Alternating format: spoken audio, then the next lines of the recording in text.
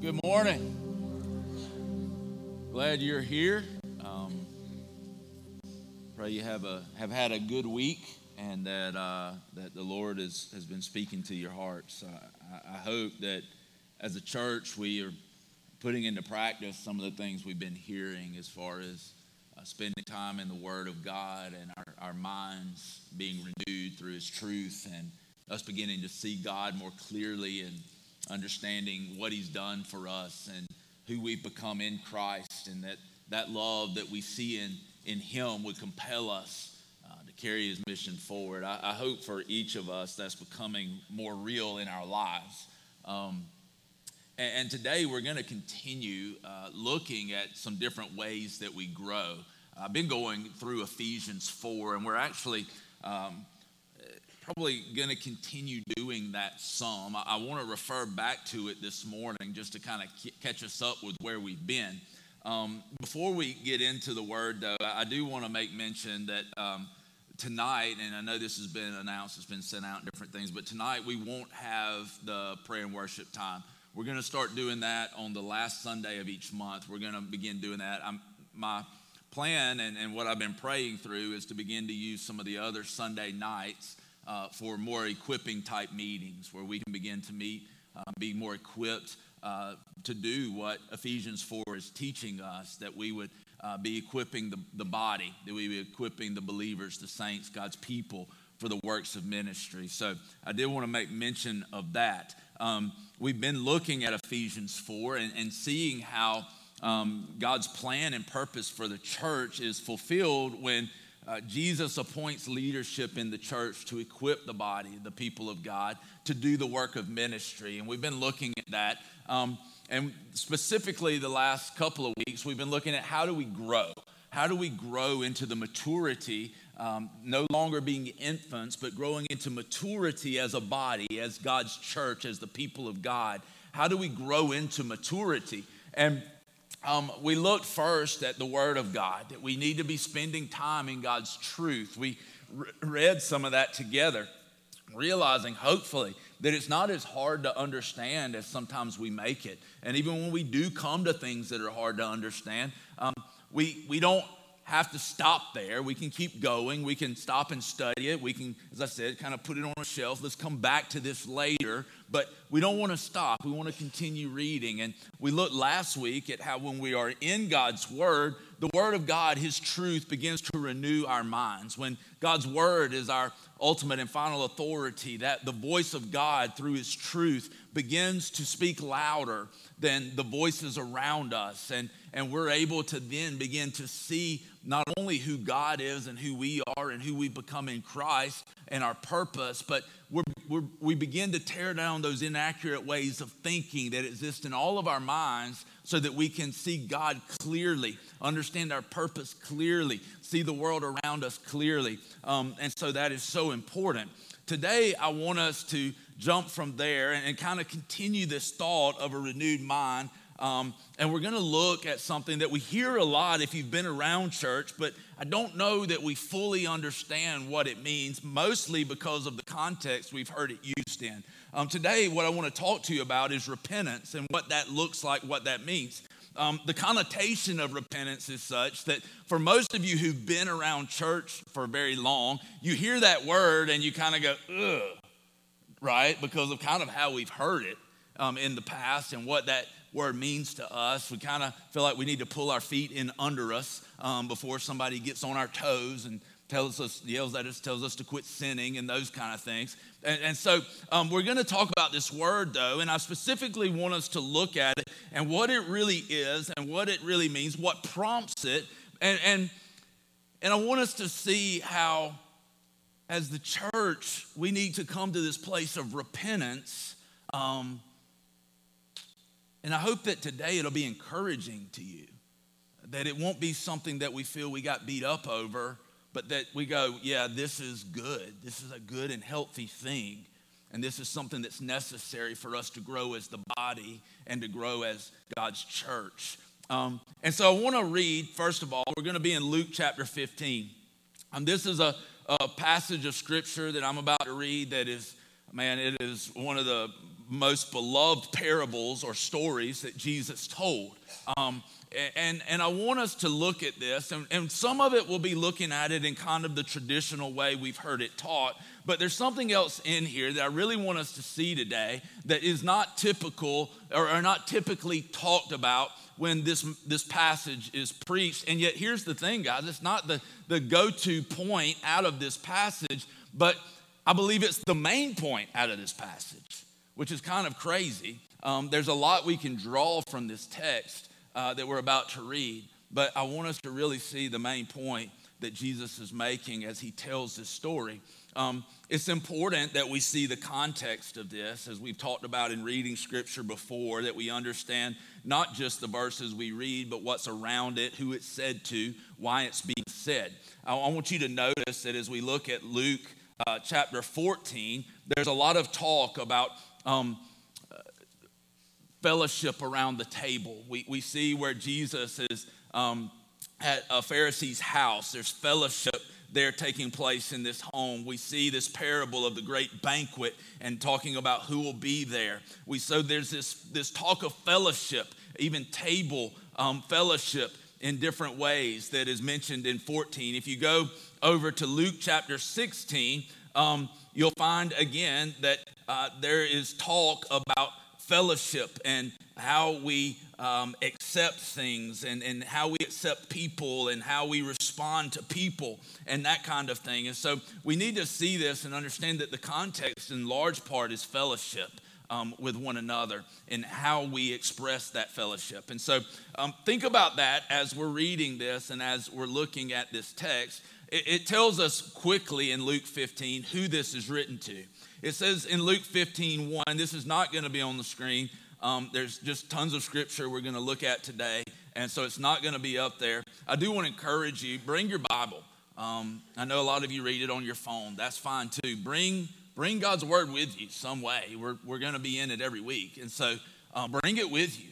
It's good to have it. It's good, especially if you carry a Bible or have one at home, that you can read along with it and begin to see it on the page and even make notes about it and begin to embrace and dive in and desire to hold God's word in your hand. We don't in America understand what a privilege that is. We don't understand how many people around the world would give everything they have to hold this. And that may seem,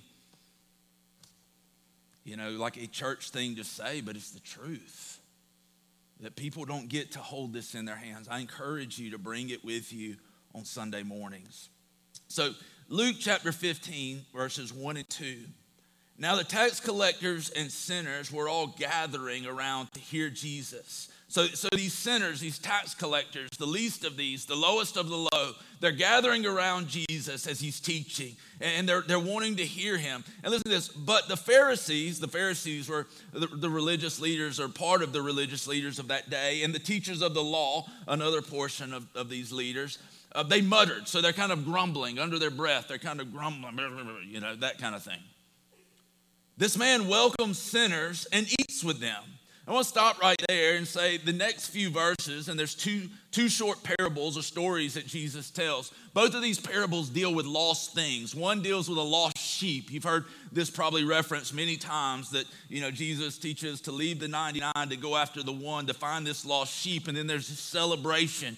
So we see this lost thing found in the sheep. The second one is a parable of the lost coin. This woman loses one of her coins, and so she searches the house and she finds this coin, something else that was lost. It's now found, and there's a celebration that takes place. All right.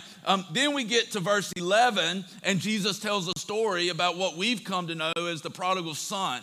And we focus a lot on the prodigal. We focus a lot on this wayward son because the love we see in it, the acceptance we see in it, it really appeals to us. It's something that is good and shows us God's heart for those who are wayward, who are far from him.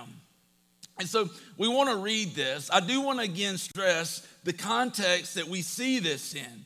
Remember in verses 1 and 2 that Jesus has welcomed these sinners and tax collectors. But verse 2 tells us that these Pharisees and tax collectors do not like it. And so Jesus begins to tell these stories about what has been lost and what has been found. And so now we're going to read and talk through this parable. Luke 15:11. Jesus continued, there was a man who had 2 sons. The younger one said to his father, "Father, give me my share of the estate."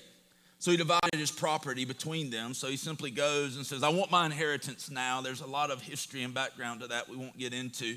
But he says, I want my inheritance now. Not long after that, the younger son got together all he had, set off for a distant country, and there squandered his wealth in wild living.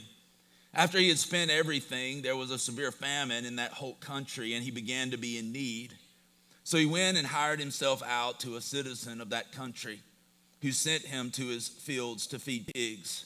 He longed to fill his stomach with the pods that the pigs were eating, but no one gave him anything. So here is a Jewish boy. You've heard me say this before in reference to this parable. A Jewish boy, pigs are unclean. He's to such a low place, now probably having forgotten his identity pretty much as a Jew, that he's in such a low place. He is willing not only to be and mingle amongst the pigs, but he is longing to eat the pig food. He's at an all-time low. When he came to his senses, this is one of my favorite verses in Scripture, verse 17. When he came to his senses, in other words, his eyes were, he had this moment of revelation, of realization. When he came to his senses, he said, "How many of my father's hired servants have food to spare, and here I am starving to death? I will set out and go back to my father and say to him, 'Father, I've sinned against heaven and against you.'" We have to understand, first and foremost, our sin is against God. "I'm no longer worthy to be called your son. Make me like one of your hired servants." So he got up and went to his father. So he's now come to his senses. He's had a change of mind. He's turned, and now he's going back to his father. But while he was still a long way off, his father saw him and was filled with compassion for him. He ran to his son, threw his arms around him, and kissed him. The son said to him, "Father, I have sinned against heaven and against you. I'm no longer worthy to be called your son." But the father said to his servants, "Quick, bring the best robe and put it on him. Put a ring on his finger and sandals on his feet. Bring the fattened calf and kill it. Let's have a feast and celebrate. For this son of mine was dead and is alive again. He was lost and is found." So they began to celebrate. And so we see again this lost thing found. But this parable goes on. And we hear oftentimes, and we see in this parable very clearly when this is read and taught, the love of God that welcomes home those who are wayward, who are far from him, who've turned their backs to him, and yet have now come to their senses and realized the love of God, and so they return. Meanwhile, the older son was in the field. We oftentimes hear talk of the older son, that many of us, we are told in church, are like the older son, not embracing and fully enjoying the presence of God and our fellowship with him.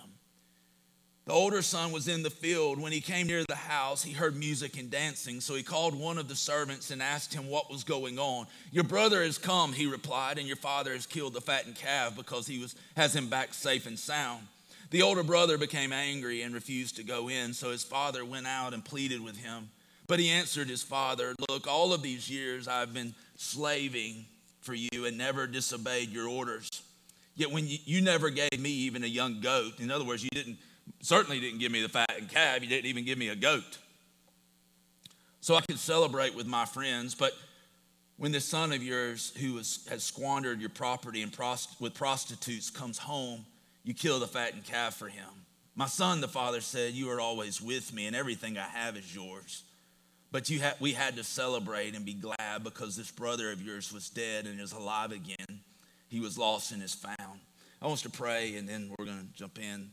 Lord, I thank you for your word and your truth. God, today I pray that our minds would be renewed more, that your truth would sink deeply into our hearts and set our minds free from the things that we've always known or thought that may be inaccurate. God, help me to see you clearly and understand your purposes and what you've done in an even greater way. Help us all, Lord. God, open the eyes of our understanding that we can begin to grasp even more the heights and depth and width of your love for us, Lord. Father, we thank you for who you are, what you've done. God, we know who we are, but we know who we've become in Christ. And today, God, we celebrate that. Help us to celebrate the others, God, who are far from you and yet turn back to you. We love you, Lord, in Jesus' name. Amen. Amen. Well, I'm sure many of you, and probably all of us, have experienced some time in our life when our minds were changed. And one of the things that I think about a lot, and I'm guilty of, is how many of you would be honest enough to admit this? Like sometimes you see somebody, you may not have even had an in-depth conversation about them, but you just see them and you kind of watch them and you don't really even know them, but you kind of form an opinion about them that's probably negative. Anybody else ever done that? Come on, be honest. I know I have. I'm doing it right now. No, I'm kidding. For some of you, I'm that person, right? But then you kind of get to know this person, and you meet them and talk to them, and all of a sudden you feel guilty because you're like, man, they're a great person. They're really nice. And you feel like, wow, I really missed it. And your mind changes about them. You begin to see them differently. You begin to think differently about them. Maybe you even become friends with them. You didn't realize who they were or what they're about for all this time. And from a distance, you kind of judge them. I feel like that's how the church is a lot with God. I feel like in many ways we've kind of seen God from a distance. We kind of watched God's people even, and we kind of formed these opinions about God. The thing I want to talk to you today about is the necessity for us to, as the church, to begin to see God differently, to have a mindset shift, a paradigm shift, that our minds are being renewed. And when our minds are renewed, it brings us to this church word we've heard a lot, probably seen it on a sign, repent, or burn in hell, those kind of things. But it brings us to this church word called repentance or repent. And it's an important word, but it literally means to have a change of mind. It literally means to change your mind. And so when we look at this, it's why Luke 15:17 is one of my favorite verses. I see it so clearly as this moment of mind change for this prodigal son who's wandered off and squandered all of this stuff. He has this mind change. He realizes my ways have led to destruction. My ways are not good, but I have a father who loves me, and who if I can just go back to him and I can just, even if he just makes me a servant, it'll be so much better. And he has this moment where he says, I'm not going to continue to make my life this way and continue in life this way. I'm going to turn and I'm going to go back to my father and just tell him, I know I've sinned against heaven. I've sinned against you. Which, see, that's the way sin works. The first sin is against God. Sin always begins with a sinning against him, but then it's a sin against someone else as well. He said, I've sinned against heaven. I've sinned against you. And he says, I'm just going to ask to be a servant. He's got more bread. He's got more provision. He's got more life-giving ability than I have in my own and in the life that I've created and the life that I can possibly shape for myself. I'm just going to return to my Father. And we see this mind shift, this change of mind. And as I said earlier, typically when this parable is taught, we look at it and that's the focus that we put it on. We put it on people who are far from God, and we use this text to show God's heart for those who are wayward. And it's a call for people to come home. And that is absolutely true, that we see God's heart for those who are far away so clearly. When we look at verse 1, we can even take these tax collectors and sinners that Jesus is meeting with, and we can really see them as the prodigals. They had wandered far away from God. They're the worst of the worst in the eyes of the religious. And yet Jesus is saying, look, the fact that I'm sitting with them, the fact that they're turning, the fact that they're having a mind change about God, that they're having this change of mind and they're turning back to God, this is not something to be angry over. This is something to celebrate. But in the church, for so long, we've created an environment and a mindset that people from the outside look at us, and whether it's our heart or not, they judge our heart by the way we live and the way we act and the way we talk. And they look and they go, you know what? I don't think I'm really welcome there. I don't think there's much need for me even going around them, because what I realize is they don't really want me there. There's been this mindset of that. And we see this, that the wayward have kind of gotten the clear message that unless you've got your stuff together on the outside, don't come in here. You're not welcome. And so we need to see God's heart in this one. One, if you're far from God, he welcomes you home. He will meet you. He'll come to you. He'll embrace you as you turn, when you come to your senses and realize, I don't need to live this way. I want to return to the Father, or I want to come to the Father for the first time. You're not so far away from God that God's arm is too short to save you. But there's another aspect of this that's happening. The older son is there, and he's offended, basically, that this prodigal son, this wayward son, has been given the fattened calf. He's offended that his father would do this for him. He sees it as, I've been here doing all this for you, and now he comes home. He's squandered your wealth. He's lived this life that is embarrassing. And he says, and now you just welcome him home? And so he's offended by it. If you look at verses 1 and 2, who fits into that category? It's the Pharisees and teachers of the law. And Jesus is painting a really clear picture here. He's saying, look, to the religious people, he's saying, look, are you going to respond or continue to respond like the elder brother, the older brother? Are you going to join in the celebration in heaven in welcoming the sinners home? That's what Jesus is basically saying. He's painting it very clearly.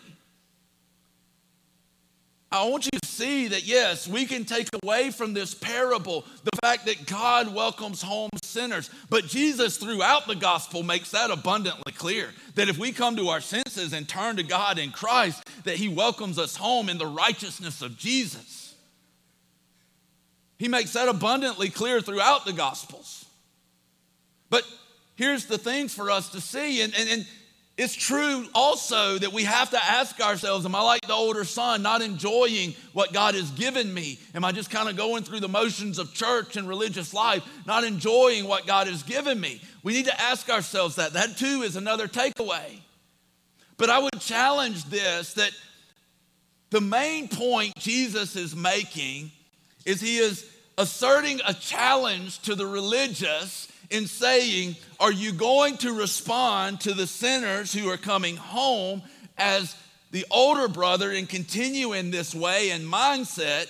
Are you going to realize that the reason that I'm here and the heart of God and the purpose of God has always been to bring the wayward home? And are you going to join in the celebration of what God is doing, what I am doing, not me, Jesus? Are you going to join in that? And he's challenging them to have a mind change, that their minds would change, that they would see differently, that they could realize God's grand plan. Jesus is trying to show them, and this is good, y'all. Y'all need to hear this. Jesus is showing them the great expanse of God's love and grace. He's saying this is how powerful the love of God and the grace of God, God doing for us, in us, and through us what we cannot do for ourselves. This is how big it is that he brings home the wayward, those who are far away.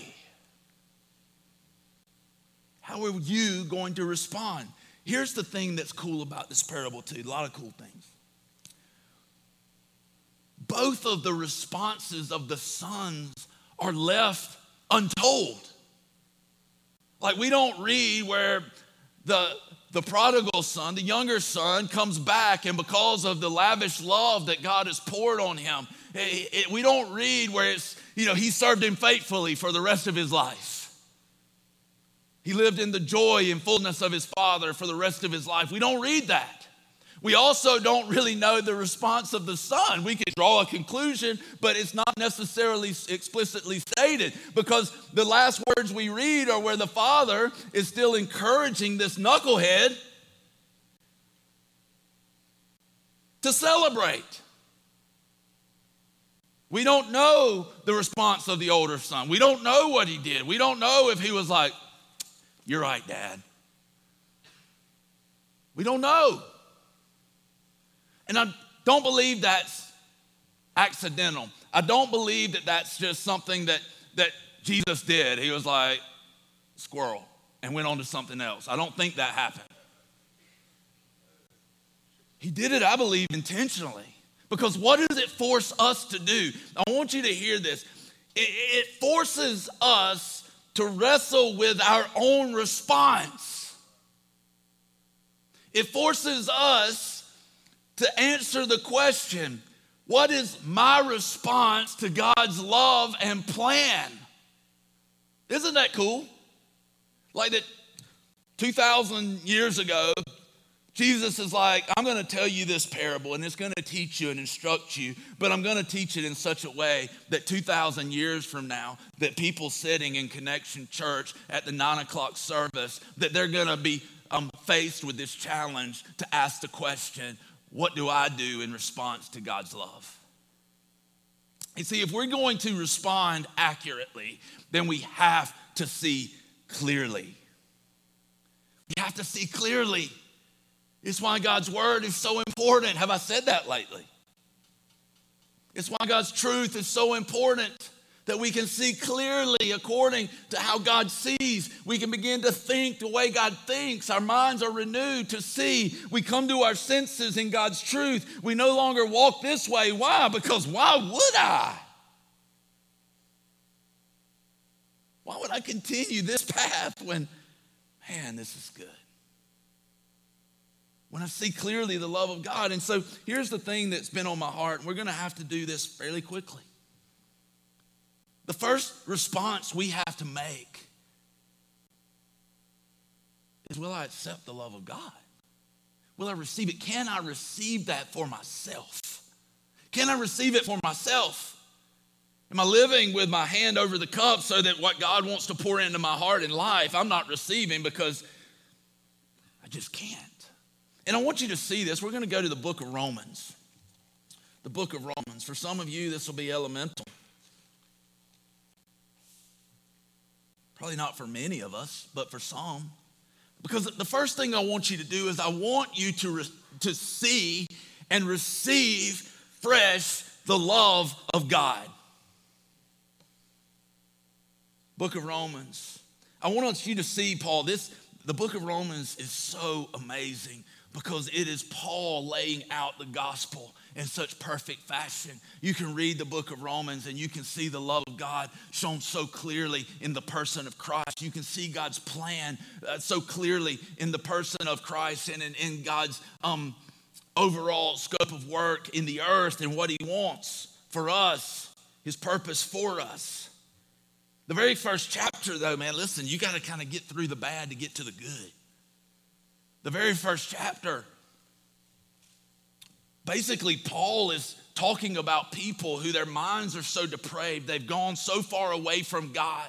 He's saying these people not only sin, but they also approve of it. Listen to verse 29 through 32. He says, they have become filled with every kind of wickedness, evil, greed, and depravity. They are full of envy, murder, strife, deceit, and malice. They are gossips, slanderers, God-haters, insolent, arrogant, and boastful. They invent ways of doing evil. They disobey their parents. They have no understanding, no fidelity, no love, no mercy. That's a dark picture. Although they know God's righteous decree, there's something written inside of them that those who do such things deserve death. Our consciences convict us. They not only continue to do these very things, but also approve of those who practice them. And so he's looking at people in the world and he's going, listen, this is how far a lot of people have gotten. They not only practice these things, but they've gotten to this point where their hearts are so callous, they actually approve of those who do them. He goes on in chapter 2 and he begins to speak about this group that I would call these moralizers. They're basically people who they don't approve of sin, yet they sin. I would say maybe the church has become more like moralizers than Christians. You, therefore, have no excuse, you who pass judgment on someone else, for at whatever point you judge another, you are condemning yourself, because you who pass judgment do the same things. In other words, you're judging people for their sin, but you're sinning too. So what right do you have to do this? Now we know that God's judgment against those who do such things is based on truth. So when you, a mere human being, pass judgment on them and yet do the same things, do you think you will escape God's judgment? So in other words, he's saying, listen, you got to realize, you look at these people who are doing all of this wicked stuff and you judge them, you try to hold them to a high standard and say that they don't meet it. He said, but you got to realize you don't meet the standard either. And so he's talking to these moralizers, this second group of people. You go on in Romans chapter 2, verse 17. Now, if you, if you call yourself a Jew, if you rely on the law, in other words, you rely on trying to make yourself right with God based off of the rules and observing the rules, and you boast in God, if you know his will and approve of what is superior because you are instructed by the law, if you are convinced that you are a guide for the blind, a light for those who are in the dark, an instructor of the foolish, a teacher of little children, because you have in the law the embodiment of knowledge and truth, you then who teach others, do you teach yourself? In other words, he's now bringing the Jewish people, these people, the people of God selected in the Old Testament to be the people of God. He's saying, look, you have the law and you boast in the law and you try to make yourself right by the law. He said, but do you realize, do you not teach yourself, because you don't live it either? He said, you don't uphold this perfectly. You don't get it right. Some of you do more than others, but you're not perfect in this. So what conclusion does Paul draw from this? Romans 3, verse 9, what shall we conclude then? Do we have any advantage? Speaking of the Jews, he says, not at all. And here's the conclusion for all of us. For we have already made the charge that Jews and Gentiles alike are all under the power of sin. As it is written, there is no one righteous, not even one. There is no one who understands. There is no one who seeks God. All have turned away and have together become worthless. There is no one who does good, not even one. So what's he doing in the first 3 chapters? He's throwing us all in this big mix and going, none of us are right.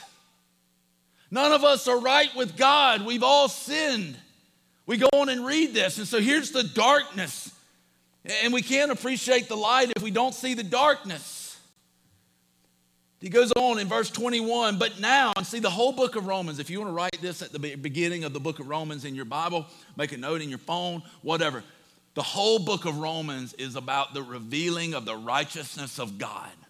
It reveals his righteousness, our unrighteousness, the righteousness of Christ, and the righteousness of Christ we obtain by faith.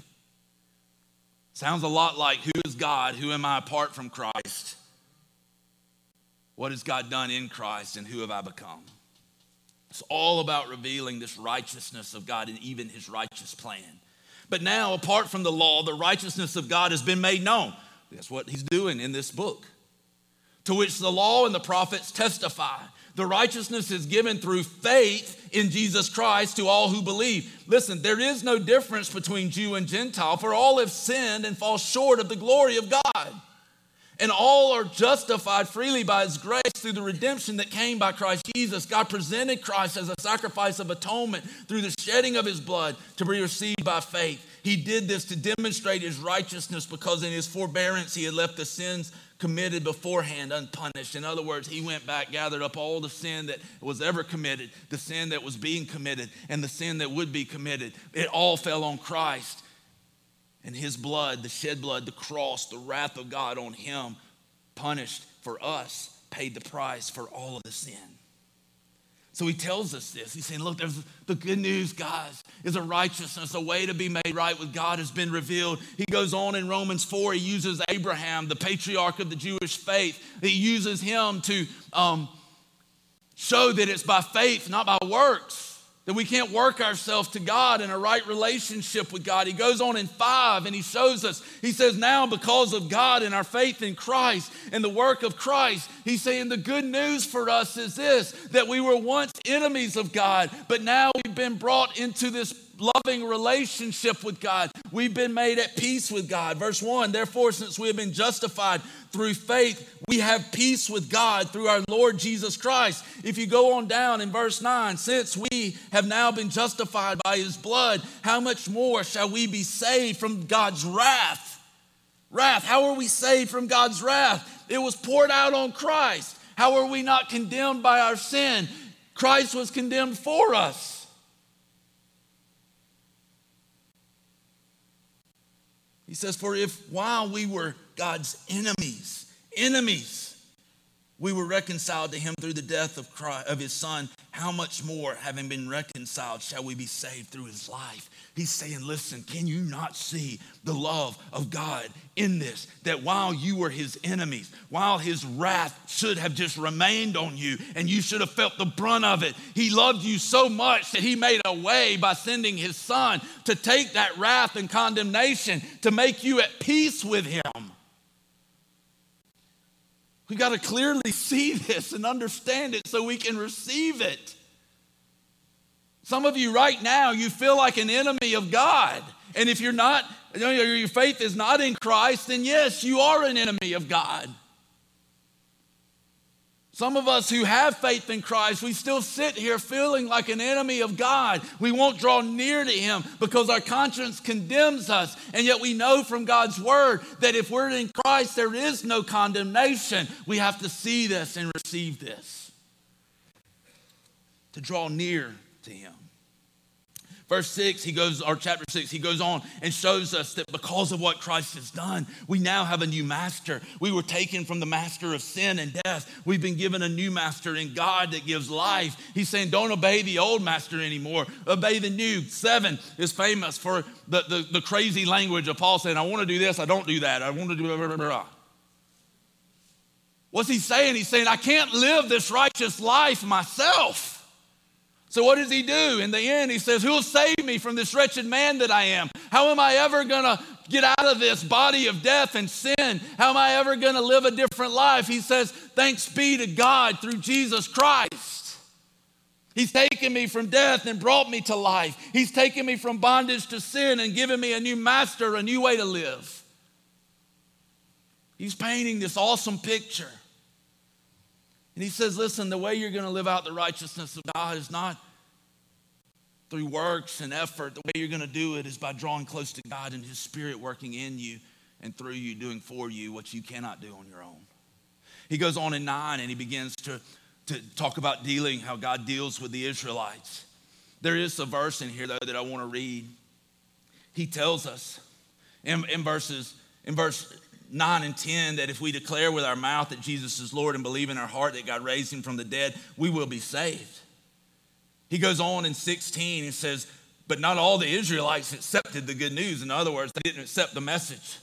For Isaiah says, Lord, who has believed our message? Consequently, faith comes from hearing the message, and the message is heard through the word about Christ. And so what we need to see is that Paul has been laying all of this out, and he brings us to this point where he says, listen, if you confess with your mouth that Jesus is Lord, believe in your heart that he was raised from the dead, you will be saved. God will pour his spirit into you. God will give you a new life. You'll become subject to God, not subject to sin and death. He's saying all of this is true, but the way it happens is when you hear the message of the gospel that he's been laying out for us. You have a change of mind by hearing the word of truth. You repent. In other words, I changed my mind. I told you last week, the first change of mind is a change of mind about God and Christ. We come to a place where I see Jesus differently. I see what God offers me in Christ, and I come to him.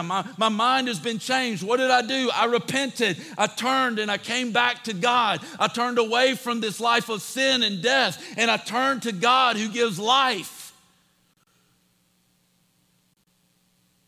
I've repented. I've seen the goodness of God. He goes on in chapter 12 and tells us the way of a transformation is to renew our mind. We do this and are motivated by this because of the mercy we see in Christ.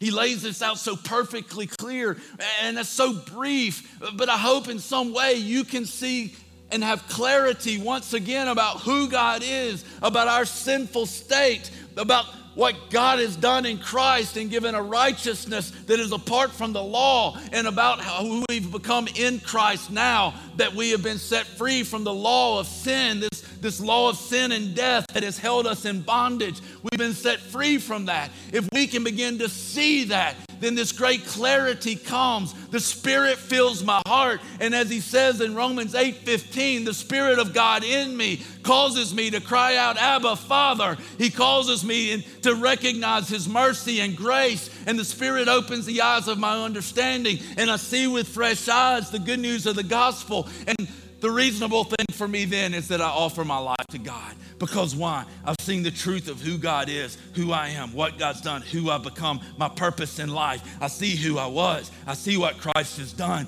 I see who I am now in Christ. Praise God, I'm not him. I'm compelled by love to go and fulfill his purposes in this world and in my life, enjoying relationship with him forever. So the first thing we've got to decide on is, will I accept and walk in the love of God? For some of us, we've never done this. For some of us, this is foreign to us. And right now, listen, I'm going to stop, and I'm not done, so don't pack up and leave.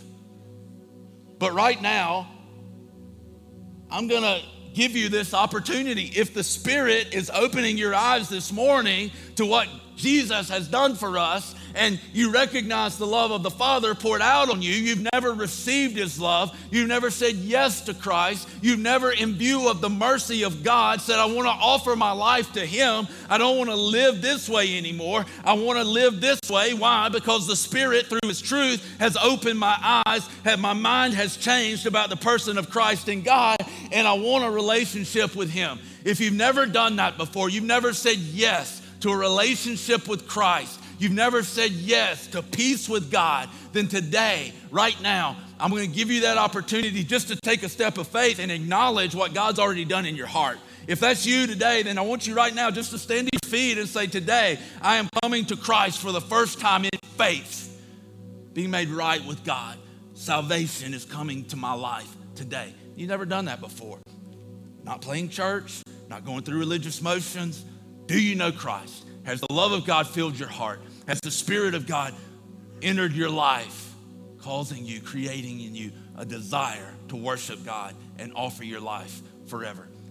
If it hasn't, and yet God is speaking to you today, stand to your feet and let's celebrate, like Luke 15, that one who was wayward has come home.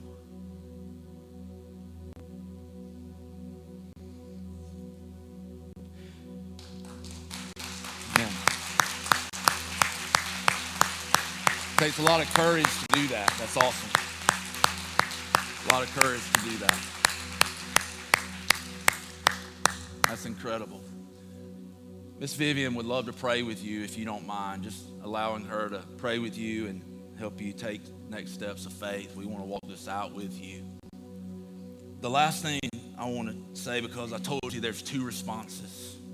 The first one is, will I receive God's love? The second one is just as imperative, okay? So look here. It's not time to go yet. It's 10:15, but it's not time to go. It's not going to be as long. The second thing we have to ask ourselves that is just as imperative is, will we love those who offend us? My sin is offensive to God. And yet what did God do? He loved me anyway. Will I love those? Will I allow God's love so fill me in my life that I love others the way he's loved me? Will I forgive the way Christ has forgiven me? We see how offensive we are to God apart from Christ. We're enemies. So what's our response to God's love? Am I willing to extend that to others? Now that I see it clearly for myself, am I willing to offer it to others? I want to share something with you. And in some ways, I want to bring correction to something. In other ways, I want to share how God's brought correction to me. The last couple of weeks, I've received some pretty nasty criticism. It is what it is, guys. It's been happening for 10 years.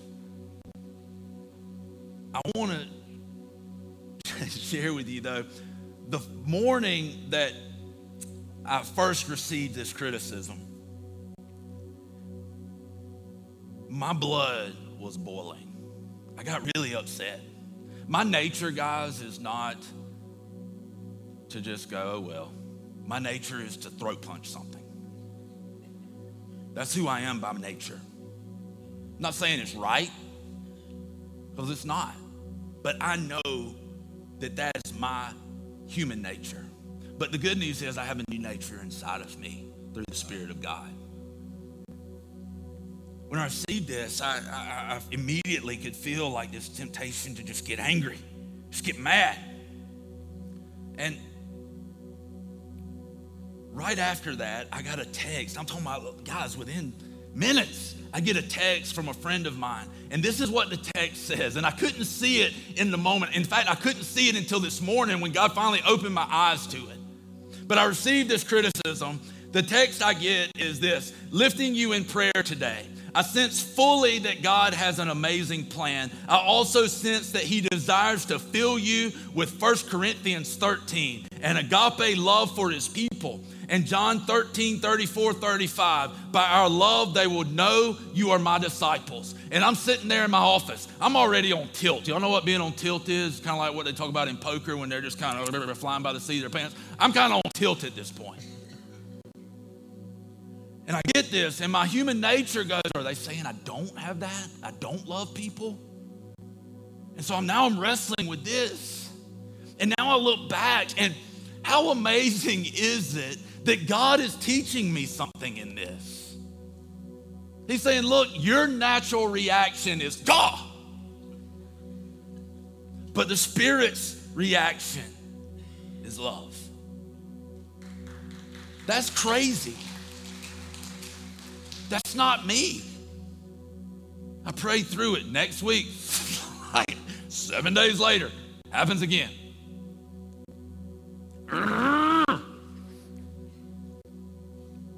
Love. I prayed. Love, love, love.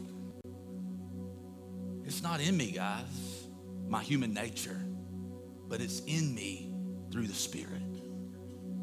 And so I want to make this statement today that, one, there's a way we handle things in the church when we become mature. It's very clear in Matthew 18 that when someone offends us, we go to the person. We don't talk about it. We don't send emails, anonymous letters. We don't do those kind of things. We go to the person. Why? Because we love the person.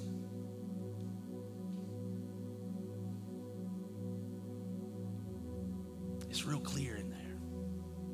The second thing I want you to know, and I mean this, and this is not me. To you, I love you. I cannot say that in my own strength, but I love you. And my heart for you is that the bitterness that has come into your heart through offense, that it can be let go, and that this can be made right, and that the body would be restored gently, like the setting of a bone, so that it can heal and be made strong again. If that's not my response and our response, then how hypocritical are we to talk about growing to maturity, but to respond immaturely? My encouragement to you is, look, don't go, well, Brandon sure has, Brandon ain't, the Spirit in me, look, has helped me in this. My encouragement to you is to draw close to God. If you have offense against someone in this body, in God's church, in the world, make that right. Make it right.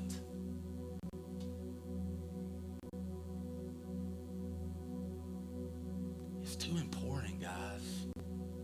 It's too big.